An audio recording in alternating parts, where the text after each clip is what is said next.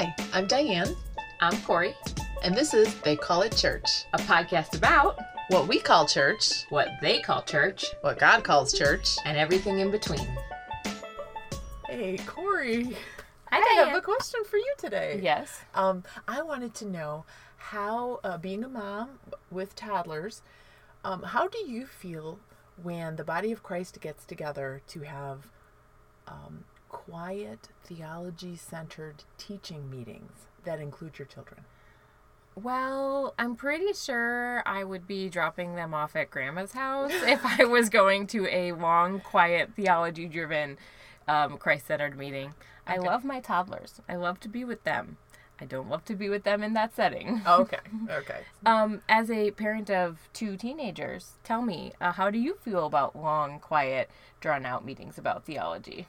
I rather enjoy long discussions about, theology and stuff sometimes, but my kids would rather be on their iPhones. Yeah. So sometimes, and they have endured many. Yes. But I can't say that they have made them very passionate about the Lord. I can see They were not the that. driving force to them having passion in their relationship with God. So today we are talking about children and how they relate to church. Yes. I have two toddlers, a 1-year-old and a 2-year-old. Yes. And I have, right now attending with us when we gather with the body, we have a 16-year-old and a 12-year-old. All right. So we can start with our say what? Say what? Okay, defining our terms. I have two terms to define today. The first is ecclesia. And you've probably heard this word if you're interested in church at all. And this word is a Greek word that's translated as assembly or council. The connotation of this word is like a town hall meeting. And an ecclesia gathering, as we talk about it, as we use it, is when we're gathering as a church body in order to seek God for something, to make a decision about Right. something. In certain seasons, we have those more regularly than others. Right. And the scriptural reference that pops into my mind when I think about that is the meeting they had in Acts 15. Yes. So you can read that in your own time. And Our second word is koinonia. And fun fact, this was the National Spelling Bee final word. wow. I don't know how to spell it, but I would have lost that spelling bee, but the student won. Yeah. Wow, fabulous. I bet he was Christian. Yeah, probably. So this word means fellowship. And this would be any type of gathering that you're having that doesn't have that ecclesia Right. feel. Right. Just more familial, family Yes, type of situation, casual, perhaps. exactly. And I think in Acts, this word is used a lot, like when they ate and they met together in people's homes, and it's just a lot of it was just them getting together and connecting with each other. Yeah. And we shared these two terms because together, along with some other things too, this is not exclusive, they make up body life. Right. And as we're talking about children in the church, we're talking about body life as a whole. Yes. And all the different things that make up what your church is doing. Yes. And I like to think of the term body life as anytime we gather, we give life to the body. So it's us gathering together and just sharing life, but sharing that eternal life. Yes, because So- Jesus is life. Yeah, we're that sharing our physical life as well, but we're also like that eternal life and that beautiful life-giving quality of gathering with other believers. That's really good. So as we're talking about children and the church, we are not telling you what to do. I want to make that very clear. Yes. Any group that's gathering needs to seek God about what it is that he wants your church to do in whatever season. Yes. We do have some truths that we have learned through revelation or just through our experience that definitely come into play when you're trying to navigate this. Yes. One of them is one of the things the Lord taught me through reading, like having revelation, and I want to say like Corinthians 12 or 13, you can go back and read it. The value of each member of the body of Christ, and where it talks about those members that are maybe they are more protected, or like you keep them more hidden. Like he's talking about parts of the body, like with modesty and stuff, that they are no less valuable in the body of Christ. And in fact, they are so very important. And when I started to realize how important the entire body functioning together, like there's just no unimportant parts. So even my 1-year-old is important? Yes, for sure. And even perhaps a special needs person who might be a member of the body? Exactly. Yeah, everyone's important. Yeah, Even and having those eyes that value them in Christ.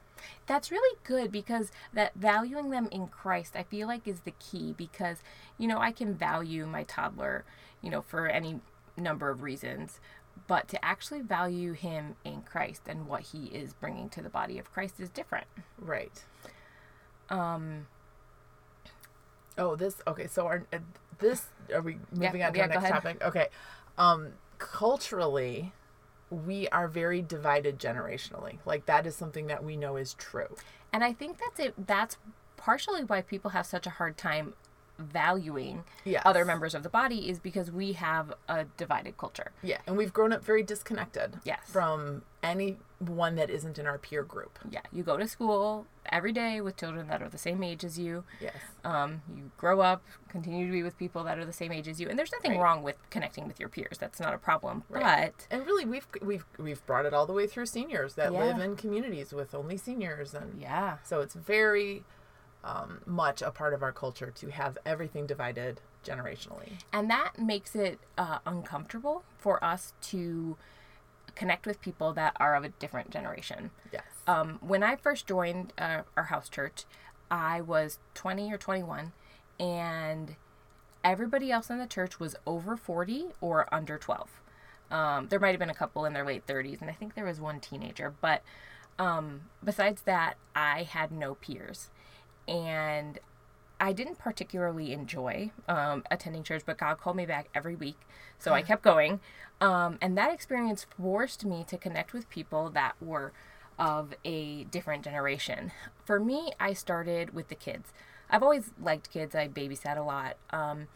And in that situation, I distinctly remember thinking, well, the children are easier to connect with, and they'll probably like me if I go play with them. Right. So that was who I started with. And Isaiah, who was, I think, 4 at the time, he was the only person that I liked at house church for a long time. He was the only reason you came back. Only reason I came back. Yes, he was a very sweet kid, and he liked me, and we would hang out. And and then later on, I remember a new person came to church, and a family invited them over for dinner, and they were a peer to them. And I remember thinking, oh man, if I were only 35 and married with children, somebody would invite me over to dinner. But because I'm 21, nobody's inviting me over for dinner. And eventually somebody did, and that was good. But I distinctly remember being discriminated against because of my age. Yeah, definitely. And I was believing this lie that nobody would want to have a relationship with somebody who was older than them. I mean, the generational divide was so ingrained in me that I just believed nobody would want that. And that is a lie. And the truth is, most people enjoy having relationships that are varied in ages. Like that's our nature, like in Christ, is to actually desire that. So, because I had to remove those. I had to let Jesus replace those lies with his truths. And that's what a picture of family is too. Yes. Your family is not everybody the same age. And even though it might be uncomfortable to overcome it at first, and even if people don't necessarily think they want it, they need it. Yes. And in Christ, they do want it. Yes. The whole idea that they don't want it, even if that's what they project, it's just not true. Mm-hmm. It's not true in Christ. So, and we want to operate out of truths. And I remember the Lord, that's when he gave me that picture, in your family, you always belong. Whatever stage you're at in your walk with Christ, you belong. And whatever age you're at, you belong.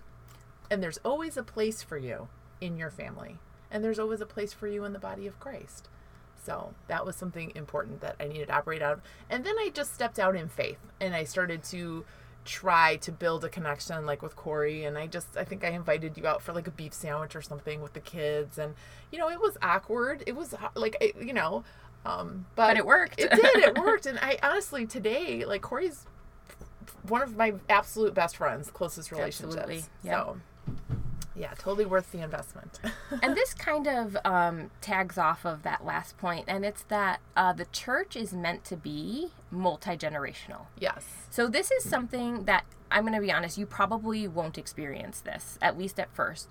But if you have a church that's made up of people of all ages, having children as members of the church isn't such a big deal. Because if you have seniors with grown children, if you have adult single people, if you have people with teenagers, if you have young singles that are not married and you have young families, you might end up having 2 or 3 young children in your church, and Right. and handling 2 or 3 young children, navigating that as a body. Yeah, with like 20 adults. With 20 or, adults, you know. it's not so hard. Right.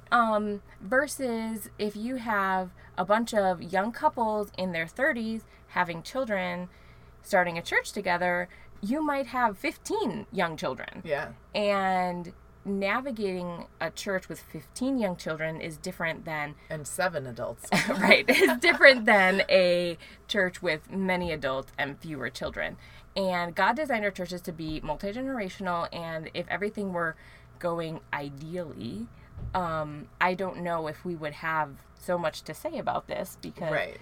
it would come more naturally. Yeah. But because we have that generational divide that everybody's operating out of, we tend to see churches just being made up of peers. Yeah, very often. And I just want to speak a word to the older generation, which I will lump myself into. So I am, even though I still have kids that are teenagers, I totally get that once you're out of toddler life, it can be an adjustment to re-embrace that stage. And I just want to just say, like, it's really worth it. The body of Christ is our eternal family. And so when toddlers come into our church situation and into our life, really into our relational connections, they are in Christ as valuable as my grandkids. Like, it's not like they're different, in our eternal family. Like, this is our eternal family. So seeing them in that same light, I just think is like an important thing to open yourself up to God's love for them in that way. And I don't know if that, but I just want to say, like, it's worth it. Like, I can understand how an older person, because my mom also will attend sometimes, and she's been in situations where, we've got 10 little children running, around, and she's just kind of sitting there, and I'm like, I know, I'm sure it's hard for her. She lives alone. She's not used to that kind of activity. Right. So I think it's important to validate that it's normal that it's hard. Yes. It's normal that you're like, I'm not used to this. This is uncomfortable. This feels chaotic. At the same time, it's also worth it to overcome that. Yeah. And to seek Christ for what he wants that season and to look like relationally. Yes. So another truth is that relationships amongst the children affect the whole church. Yes. This is something I wish we had been a little more aware of. What was your experience first church with that? experience?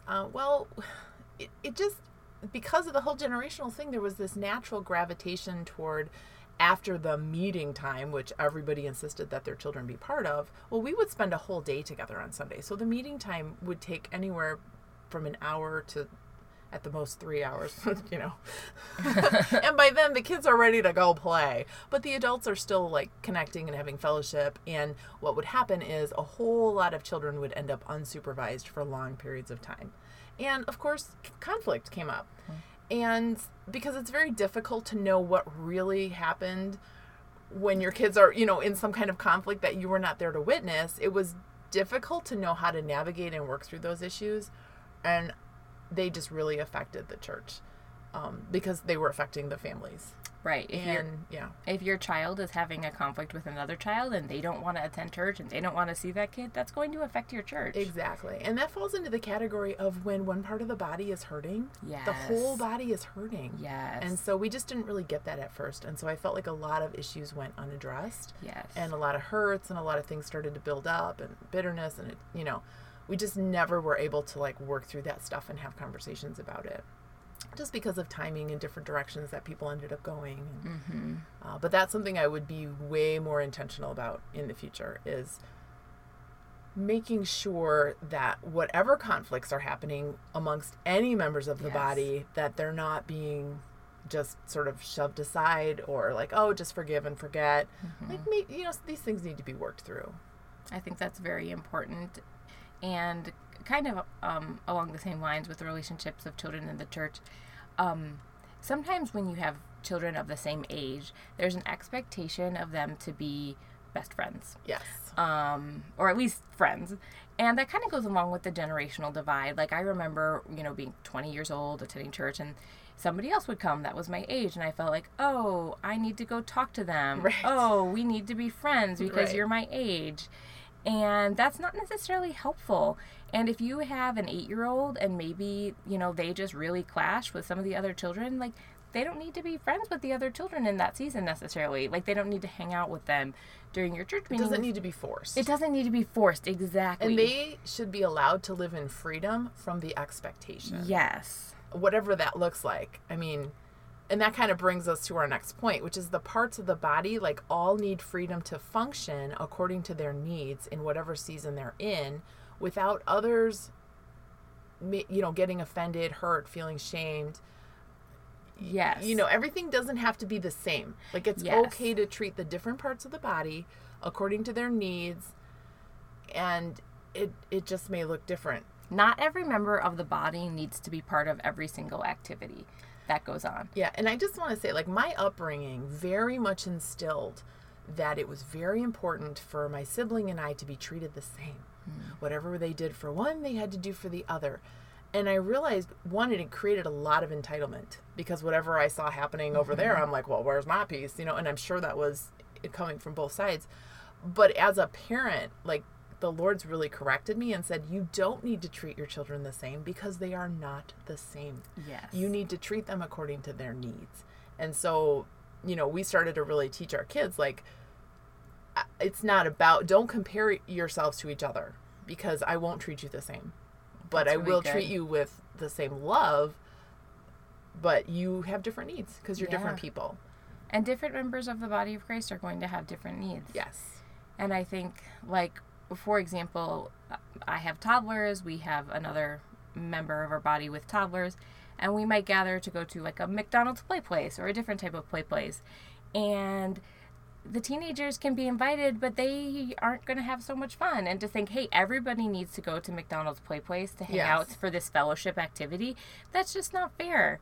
Right. Not everybody has to do that. In the same way, like, if you have a member of the body that needs discipleship or a couple that needs counseling, like, they should have the freedom to be counseled and not have everybody need to be invited to these Right. discipleship meetings, and that the children don't need to attend these events all the time. Right. Like, Yeah, there may be a time period where the topics that are being discussed are just not that helpful to the young people, or that interesting, or they're just not what they need right now. Yeah. And in those situations, if Jesus is like, yeah, I want you to meet as adults, like getting a sitter, yeah, great, get a sitter. meet with the kids after the kids go to bed, or whatever it is that your body needs, be open to that. Yeah. And I think I want to share at this point, why is it important to even talk about these Yes. things? Because people have very strong opinions and ideas about family and about what's important for the children and what children need. And anytime you have really strong values and opinions on something, it can cloud your ability to hear Christ Yes. on those things. So we did run into situations where, we felt the Lord leading, like, hey, the adults here, we've got some problems going on that we need to actually, like, work through and connect on. And it might be better to not have the kids there. And other members of the body were offended that Yes. their children And we're not wouldn't be, and we're- included in that. Right. And we're not talking about, like, a couple of 10-year-olds. I think it was like 15 kids under 8. Yes. Right. And working out conflicts between adults with 15 kids under 8, Right. it just doesn't work. Well, it leaves them unattended for Yeah. long periods of time, which we were having issues with. So your beliefs about family integrated church and your rejections of things from the institutional church, like all those things, like they're real. Yeah. But they might cloud the ability to hear Jesus. And that's why we need one another. And it's a great opportunity to come under the headship of Christ and decide for that season together, Jesus, what is your desire for us in this season? And that's why we're not telling you what to do, because your season with your body is going to look totally different than someone else's, based on the needs of that body. Absolutely. I think a final truth that we have to share is that things don't need to be quiet and serious for God to show up. What? That can't be true, Corey. I know. We have this tendency, like, okay, everybody close your eyes, pray, it's quiet, maybe some worship music playing, and seek God. And that can be fine. And obviously you can hear from God with that. But that doesn't have to happen. Yes. Realistically speaking, when toddlers are in the room, don't close your eyes. It's just not good. Exactly. And you can pray with your eyes open. Right. And I say, I laugh when I say that, but seriously, you start to pray with a body of Christians, you will see their eyes close and their head goes down. And it is just so programmed in them. Like, I purposely don't close my eyes. I look around at the body of Christ when I'm praying, because I have the ability to connect with Christ and the body with my eyes open. I know. And connect with them at the same time. At the same time. It's good. It is so possible. Yeah. Yeah. So that's more of a practical tip, just to keep that in mind if you are gathering together. Yeah, and the other thing is, like, when I think about Jesus and, he's at these meetings with however many hundreds, thousands of people, and you can't tell me everybody was sitting quietly and all the children had their legs crossed and they were all looking up with, teach me Jesus. Like, it just couldn't have been that way. Yes. Like, I just don't believe that. So Jesus had the ability to stay focused when there was a lot of activity going on. Absolutely. And I think this kind of ties into this, that sometimes we have the tendency to think, okay, we're going to have our meeting time, and maybe we'll do this in the evenings with no children there or whatever. We're going to have these meetings, and they're going to be serious, and this is when we're going to hear from God. Right. And then, maybe we'll go bowling on a Saturday afternoon, but that's just fellowship. We're not going to hear from God like that. But that's not necessarily true. It's not true at all. God can show up and bring you revelation and build your community and connect and teach you things in the middle of a bowling alley with everyone running around and loud music playing just as much as he can in a quiet. Absolutely. And we've had that happen. I remember having just we were in the backyard, kids were playing everywhere, and somebody was sharing a struggle they were having with a relationship, and it just became evident, like, wow, you're still really tied to this person. You want to break this soul tie. And they were like, well, yeah. And then it was like, boom, and like you just felt the Holy Spirit come, and it was like, took about 2 minutes, and it was like back to kids jumping on the trampoline, Exactly. It was powerful. So yeah, Christ is right there. No matter what you're doing, no matter what the season you're in. For sure. So on to our community week. Yes. We have some practical ideas to share with you. If you want to attempt to break that generational divide and value all of the members of the body, and if you're used to maybe meeting like only a certain way and you have a hard time of thinking of other things to do, these ideas can help you with that. Yes. We have this retreat one time, and one of the activities on the retreat with all the people that attended, and there were young people and older people, and it was to have 15 minutes of fame. So how we played this game, I invented it, taking credit right here. How we played this game is that everyone who's present, each person got a turn. They decided what they wanted everybody to do for 15 minutes. And it was whatever they needed.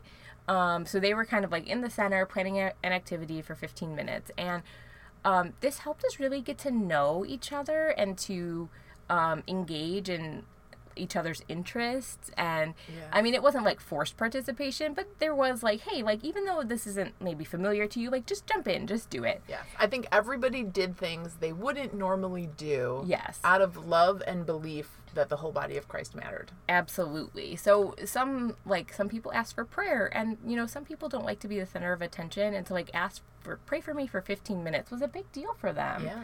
Some people asked to be prophesied over. Yeah. And so everybody got to like hear from God about that person, and they just received words from the whole body, children adults, everybody. Some of the kids chose, one of the kids chose tag. So we all played tag on the playground. So we went to a park playground and played tag. And I think that's where I had the biggest revelation of how much the adults were missing. Yes. By not letting the kids lead some of the activities. Yes. Because how many times have you gone to the park and you let the kids play, but the adults just sit and watch? Yes.